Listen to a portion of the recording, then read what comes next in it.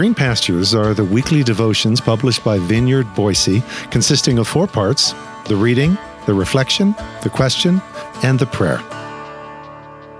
Green Pastures for Tuesday, November 22nd. She saw that this was no ordinary child. Today's scripture reading is found in Exodus chapter 2, verses 1 through 10 from the Message translation, which reads, "A man from the family of Levi married a Levite woman. The woman became pregnant and had a son. She saw that there was something special about him and hid him. She hid him for 3 months. When she couldn't hide him any longer, she got a little basket boat made of papyrus, waterproofed it with tar and pitch, and placed the child inside it. Then she set it afloat in the reeds at the edge of the Nile.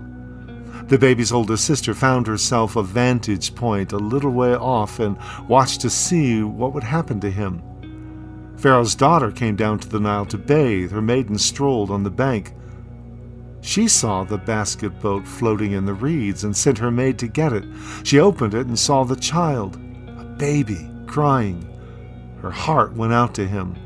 She said, 'This must be one of the Hebrew babies.' Then his sister was before her. 'Do you want me to go and get a nursing mother from the Hebrews so she can nurse the baby for you?' Pharaoh's daughter said, 'Yes, go.' The girl went and called the child's mother. Pharaoh's daughter told her, 'Take this baby and nurse him for me. I'll pay you.' The woman took the child and nursed him. After the child was weaned, she presented him to Pharaoh's daughter, who adopted him as her son. She named him Moshe, Moses.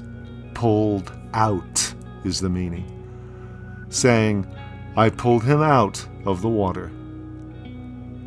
This is God's Word. Our primary lesson this week about these God-encountering intersections in life that I'm calling Hineni, here are my moments, well, you can't have them if you don't see them. Unfortunately, in the Moses story, there's a whole lot of seeing going on everywhere, which is a very good thing indeed, especially for the enslaved Israelites languishing in Egyptian bondage for at least 2.5 centuries now. Without the seeing, there would be no story. No seeing, no story, no saving. And the seeing starts with the unnamed mother. Okay, pause. And the seeing starts with the unnamed mother of Moses. Later, we learn her name is Yocheved. Moses' mother sees this is no ordinary child. Of course she does. Every mother sees that, right? At least with the first one, and perhaps the second. By the third, they can become just variations on a theme, as they often get lost in the blend. And 4 and 5 and et al., forget about it. Well, unless you're Yocheved. Moses was her third, and she saw this child. She saw not the ordinary child. She saw something that stood out. Notice there's no mention of Moses' father here. We later learn that his name was Amram. For all we know, he was lost in the pages of the Egyptian Times after a long day of making bricks. No, this is not a story of male initiative and heroic rescue. This is a woman's tale. A mother and daughter, and then another daughter of royalty, all of whom play a part in this grand story of redemption because they saw and heard, and therefore were positioned to move. Yocheved, the mother, sees, and so conceals, and then constructs a mini-ark in an attempt to give her son a shot at living. Miriam, the sister, discreetly tarries to see what happens to the baby in the basket of bulrushes.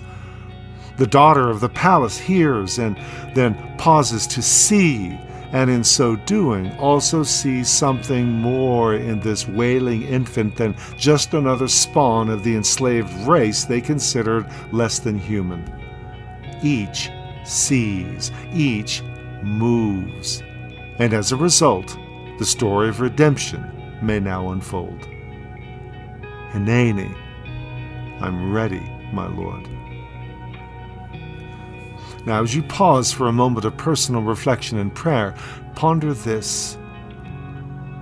How often do you find yourself looking beyond the ordinary face or space or place before you and see something more, something out of the ordinary, something that compels you to speak, to move, to act, because it compelled you first to stop?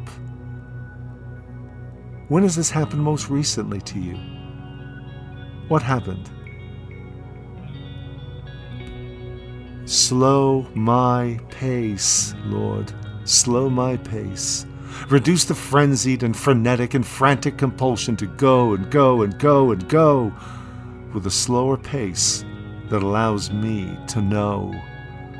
Slow my pace, Lord. Slow my pace, so I may actually see with Sister Elizabeth that truly nothing small, no lily-muffled hum of a summer bee, but finds some coupling with the spinning stars, no pebble at your foot but proves a sphere, no chaffinch but implies the cherubim, and, glancing on my own thin-veined wrist, in such a little tremor of the blood, the whole strong clamor of a vehement soul doth utter itself distinct, that I may actually see that earth's crammed with heaven and every common bush afire with God, but only he who sees takes off his shoes. The rest sit round it and pluck blackberries and daub their natural faces unaware. Let me this day be among those who see and take off their shoes. Hineni, I'm ready, my Lord.